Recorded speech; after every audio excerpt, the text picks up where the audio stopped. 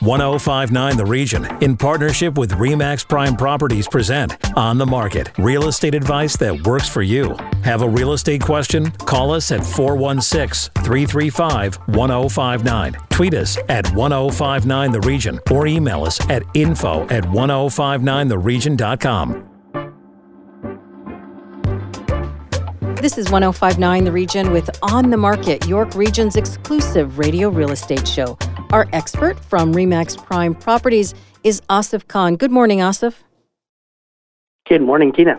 Now, we're already approaching the close of this first month of 2023. What's it been like on the market? Well, it's been an interesting month because it started off very quiet. I mean, if you remember, the kids didn't go back to school until the 9th, so that's almost a third of the month in. And things don't really take off until people settled into a routine. So it really didn't pick up until the 14th or 15th, and that's when we saw some activity in terms of showings for listings and even offers on properties. So, it was a very quiet start. The first 10 days were really quiet, and as we close out the month, we're starting to see some sales, but we also had the interest rate announcement in there, and there was so much that happened in the last 15 days or 20 days of the month that it wasn't as strong a month as we've seen in the past years for January, but we do expect the momentum to continue and move through to the spring. And what are you hearing from your clients, buyers and sellers, and even your own agents, your own team? We're starting to hear multiple offers, Tina. There's not a lot of inventory, and this is what we've been saying. When there's not a lot of supply, you're going to see multiple offers, and that's not going to help with the affordability problem or even the financial crunch that people are in, because you've got, one of our agents had 11 offers on a property a couple of weeks ago. And it was early on in January, but to have 11 offers, one, it says a lot about the property. I mean, obviously people wanted this property. It showed very well, and people were ready to jump at this property. But to have 11 properties in a market where people are saying that the bubble has burst or it's crashing now, it was one property, so we're not seeing every property get multiple offers, but we have heard from other realtors as well. And following them on social media, we're seeing properties are receiving multiple bids already. Okay, so anyone who is listening to this show right now and they're thinking, oh, it's starting again, there will be multiple offers. I can get 100 or 200,000 over asking for my home. That's not what you're saying, are you? That is not what I'm saying. And, this is what happens. You hear about these stories and then people ask their realtors to go out and get the multiple offers. But these are unique situations. And the one thing is, even with those 11 offers, but the one thing is people are not paying $100,000 over asking. Some of those offers may have been under asking. So we don't really know where this would have gone if it was 2 years ago. Then you would have probably got 100,000 over asking. But people are savvy. Banks are very careful. So even if you sold your house for $100,000 more, it's probably not going to appraise, and your deal's going to fall apart. So a lot of the sellers, when they want prices from 2 years ago or 3 years ago, and they're setting their expectations, at sky high, even if they were to achieve those expectations, the bank may not appraise it. So you're going to go out and you're going to buy a house based on what you sold your house for, but then you're not going to be able to close on that new house because the appraisal for your current house, if it's $100,000 or $200,000 over, it's not going to come in. And this is where we get into trouble, and this is where people get into trouble and get sued because of false expectations. So, talk to your realtor, make sure your realtor is setting the proper expectations, and be careful. Even when you're accepting an offer, if it's high in the sky, it may be too good to be true. Okay, I've got to admit, this 11 offer story is very fascinating. So you're an experienced professional. How do you navigate that? How do you take all parties through this process fairly? Again, the expectations have to be set from the start. So you have to tell the other realtors or the other participants in this multiple offer how you're going to be handling it. So for me, usually I will say, listen, everyone's going to come in with their offers. I'm going to go back to everyone and say, you have a second chance. So everyone will come back, and they will come back with hopefully their best offer, because at that point, out of the 11, it's really hard to navigate through 11 or 20 or 30 or 40 offers. We'll narrow it down to 3 or 4 offers and say, you guys are the most serious. So, and they have to be pretty close. If someone is $40,000 or $50,000 off, then they're already eliminated. You don't want to keep playing that game and driving prices up to points where they're not going to appraise. So you take the most serious offers and you let them know that, okay, there's only 2 offers left, and you want them to find out what their strongest offer would be. And it doesn't necessarily mean that you're sending them back and asking them for more money. It could be a closing date to match what your sellers are looking for. It could be, conditions, maybe making them 3 days instead of 5 days so that the house is not taken off the market for the weekend. So there's so much that goes into the sale of a property that you want to make sure that you're doing the best for your sellers. And, for the listing agent, you're under contract by the seller. The seller has contracted you out to do what's best for them, and you have to do what's best for them. And if that means someone's coming in on a Wednesday and asking for a 5-day condition, that's going to take the house off the market for the weekend because nobody is going to go and see it. So you may want them to shorten that to 2 or 3 days and have the inspection done and try to get their financing done so that you're not losing a weekend of sales. And in this market, you want to get as many people through your home as possible. And by taking a condition that's 5 days and eliminating a whole weekend out of it, you're just going to be sitting on the market for a longer time if one of those conditions is not met. Now, I know spring is not really just around the corner, but we can hope. What do you see in the months to come in terms of the market here in York Region?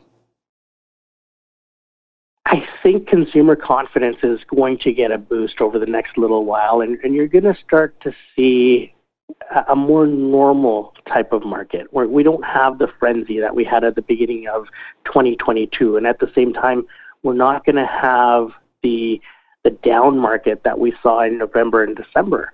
So I think there's a happy median in there somewhere. The Toronto market sold 75,000 homes last year, and that was down by almost 40% from our record-breaking 2021. So I'm not going to go out and say we're going to hit 120,000 sales or 100,000 sales, but I am going to go out and say we're probably going to end up between 85 and 90,000 sales. And that may be an unpopular opinion, but that's where I see the market going. We're going to have a slight uptick. It's not going to be huge or earth-shattering, but we're going to have more sales this year than we did last year, and price is going to continue to climb. It's not going to be the 8.6% increase that we saw last year. I'm predicting maybe a 3 or 4% increase in price, and that's a healthy increase. And, we've always had, all of our healthy increases have been 4%, 5%, 8%. But when you get into those double-digit increases that we saw in 2016 and 2017, then we had a reset, and we were down 3.3% for the next year. And then, we had the 18% and 13% increases in 2020 and 2021. So then we had a reset. But because we didn't have a lot of inventory, it was still up 8.6%. Again, that's a healthy increase, and that's consistent with where we've been over the years prior to these double-digit increases. All right, we'll be watching after the break. Building inclusive communities. This is On the Market on 105.9 The Region. Stay with us. Need to connect with Asif Khan from RE/MAX Prime Properties? Call him 416-985-KHAN. That's 416-985-5426. Or email asif@thehomeshop.ca. Now back to On the Market on 105.9 The Region. Welcome back to On the Market, York Region's radio real estate show. Over to my co-host and our real estate expert, Asif Khan from RE/MAX Prime Properties, with today's guest. Asif. Thank you, Tina. Joining us is Daniele Zanotti, CEO of the United Way of Greater Toronto. Daniele, welcome to On the Market. Great to be here, Asif. Thank you. The United Way's latest research focused on building more inclusive communities. Daniele, tell us what the key takeaways were from this report. We've been doing neighborhood work for decades, Asif, and this report is needed now urgently more than ever. as we've stumbled out of COVID, stepped headlong into inflation, headlines of recession, as our front line of United Way agencies have been dealing with double-digit spikes in the number of families from York Region reaching out for help in paying mortgage or rent payments, not being able to put food in the fridge, this report speaks to what does it take to build inclusive neighborhoods in York Region. And when we say inclusive neighborhoods, we are talking about welcoming places where there's a diversity of opportunities for residents from different socioeconomic backgrounds with good infrastructure, good financial empowerment, jobs and stability, and stable housing. And this is particularly important, Asif, in York Region, where we are projected to grow by about 2 million residents by 2051. And currently, about 9% of households in York Region are living in poverty, a number that has continued to grow year over year. And we know that 50% of renters, 30% of homeowners are spending well over 30% of their income on housing. And so this report gives 9 tried and tested interventions to help us drive affordable housing, good jobs, and strong neighborhoods in York Region. Daniele, can you list those 9 interventions for us? I can speak to many of those, absolutely, Tina. And I'll hone in on a few that are particularly impactful. So there's been success in community land trusts, where nonprofit organizations purchase and hold land for affordable home ownership and rental. This has been happening in communities like Parkdale. I know it's being tested in areas like Newmarket, where those housing or land assets become community spaces.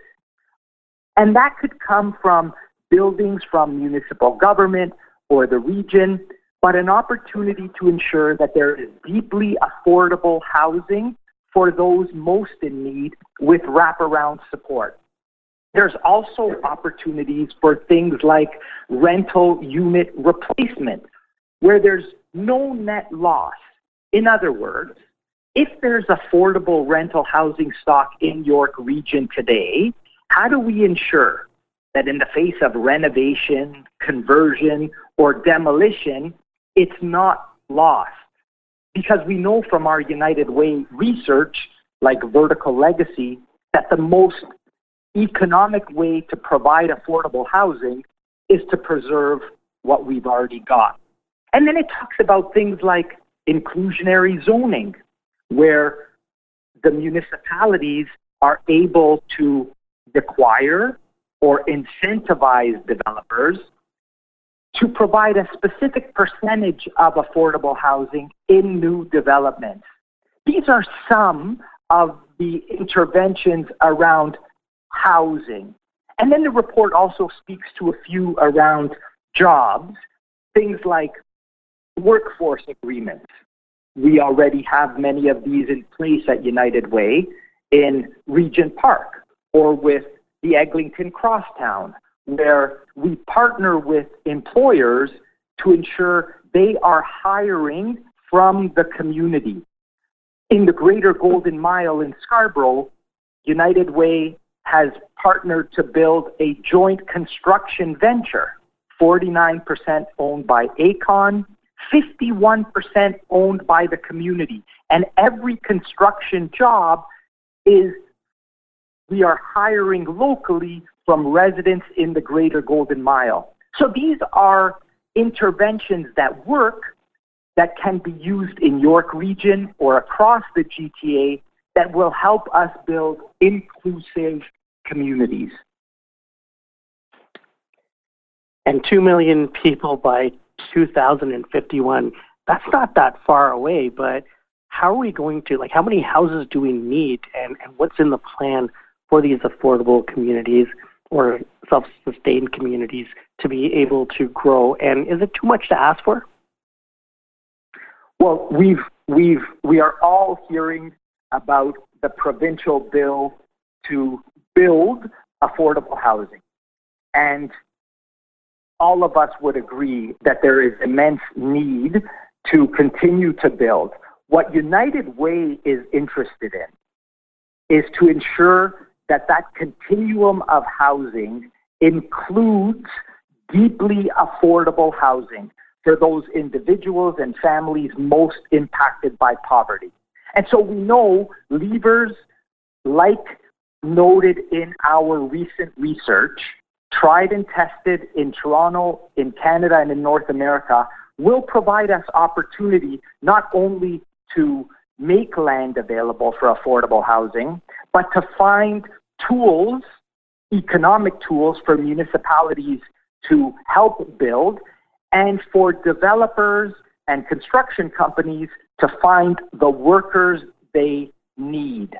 I think it is not a matter of whether we need housing. We can all agree we do. It's the question of what type of housing are we willing to build? And will that housing be inclusive for all of our neighbors, family, and friends? And that is going to take, as the research documents, not one single intervention, not one partner, government, agencies, business, or residents, but all of us working together to mitigate the risks of this housing crisis. And Daniele, what are the next steps? How do we ensure that this report does not just simply sit in someone's drawer and get ignored? Where do we go from here? United Way has been partnering with local agencies, all levels of government, from the municipal to the region to the province, as well as with agencies and businesses to talk about these 9 interventions and what is feasible, especially within the context that we're having this interview, that your listeners exist now. Increase in immigration, the Bill 23, and the need for affordable housing in the face of inflation. And so, as I said at the beginning, this report is coming out at the perfect time for us to convene a variety of partners, recognizing it is going to take all of us to contemplate together what might work for York Region between government, agencies, residents, and businesses. Otherwise, Asif, as you rightly say, this could be a report that sits on the shelf. There has never been more of a housing crisis than right now, and it's taken us decades to get into this affordable housing crisis. We have got to stop now to get out of this. For the 120,000 individuals in York Region who are living in poverty, for the increasing number of people in York Region who are struggling and paying way too much on rent or their mortgages and are one paycheck away from precarity, we have got to address this affordable housing crisis now. But as you said, it took decades to get into this, and there will not be a quick fix. Are you hopeful? I am indeed, Tina, and the reason I am hopeful is because I have seen through the COVID crisis moments when the community has come together in ways that we never would have before. Government, agencies, businesses rallying around a health pandemic. The lessons learned from that health pandemic need to be mirrored in what is a housing crisis, an affordability pandemic. And I believe we have got the momentum, we've got tools, We've got people listening, and now we need to continue to push the will to build housing for all. And it's really important we don't confuse affordable housing with housing for people that are working and middle class. We need that, and we need a lot of that. But what this report talks to specifically is that group most impacted by poverty that live and work in York Region, and they too deserve the human right of housing. And I do believe lessons learned, interventions provided in the report, and a will for people to listen and work, we have a moment to slowly start addressing this, recognizing, as you aptly said, it's taken us decades to get in. It is going to take us years to get out of this. But the best time to start in York Region is now. It certainly is, and thank you for all your work with the report. If our listeners want to read up on the full report, where can they find it? They can find the report and some of our other work at unitedwaygt.org. Daniele, thanks so much for joining On the Market and for detailing the findings of the report. A pleasure. Thank you. When we come back, your questions for Asif Khan. This is On the Market on 105.9 The Region. Stay with us.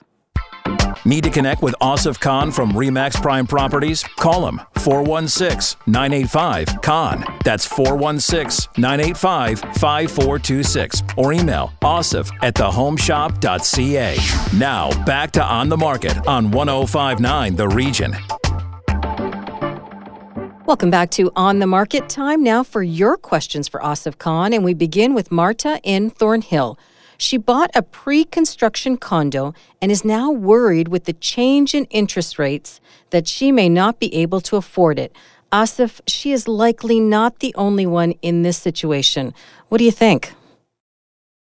She is not, and this is something that's been concerning to a lot of people that bought pre-construction even in the last 2 years. But Marta, one thing you can check is go back to the financial institution that did your financing or approved you for financing for this pre-construction condo, because a lot of times builders have deals with financial institutions, and if you went through one of their lenders, you may have a rate hold, and that rate hold should be okay for 2 or 3 years depending on which bank did it. So find out if you have a rate hold first and foremost, and secondly, you may want to just talk to your financial institution about how that's going to play out. Now, it also depends on when your closing is, because if you're still a year or two out, then it may be too early to worry about that, because we do anticipate rates to go down a little bit. But even when you were qualifying, you would have qualified through the stress test, and the stress test would put you at rates that are pretty much where we are right now. So it shouldn't be too much of a problem, but maybe talk to your financial institution, just find out, one, if you do have a rate hold, and two, what rate they qualified you at, because the stress test would have been 2 points above where they qualified you, and you may be okay.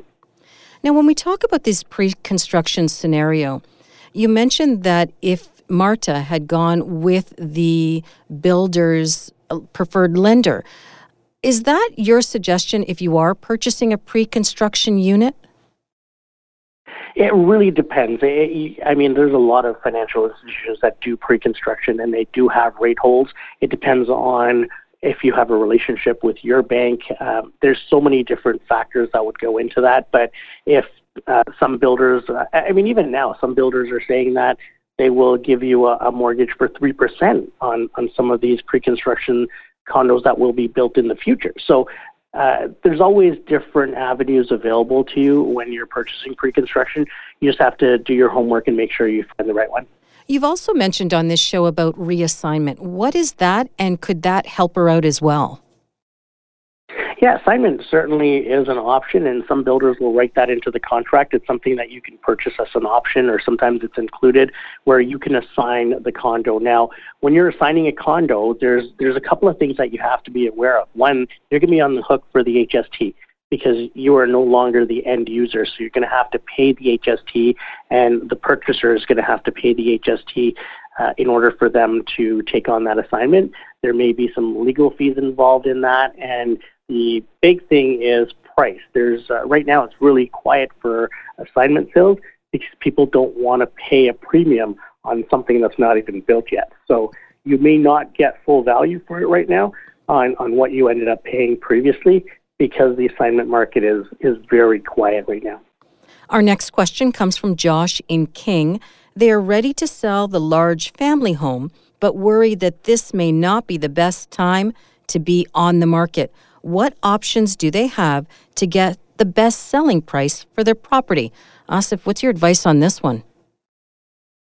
Well, certainly with the interest rate hikes over the last year, the one segment of the market that we did see take a little bit more of a step back than some of the other segments was the larger detached or executive homes, luxury homes, because people were just not qualifying with the higher rates. So I would suggest that, one, you want to be on when there's not a lot of inventory in your segment. So if there's not a lot of properties in your area that are up for sale right now and you're the only game in town, people are going to be looking at your property if they're interested in that. The other thing, it's going to take a while longer to sell. And it's just the way the market is right now. Once the townhouses and semis get going, these are the people that are moving up to the detached homes.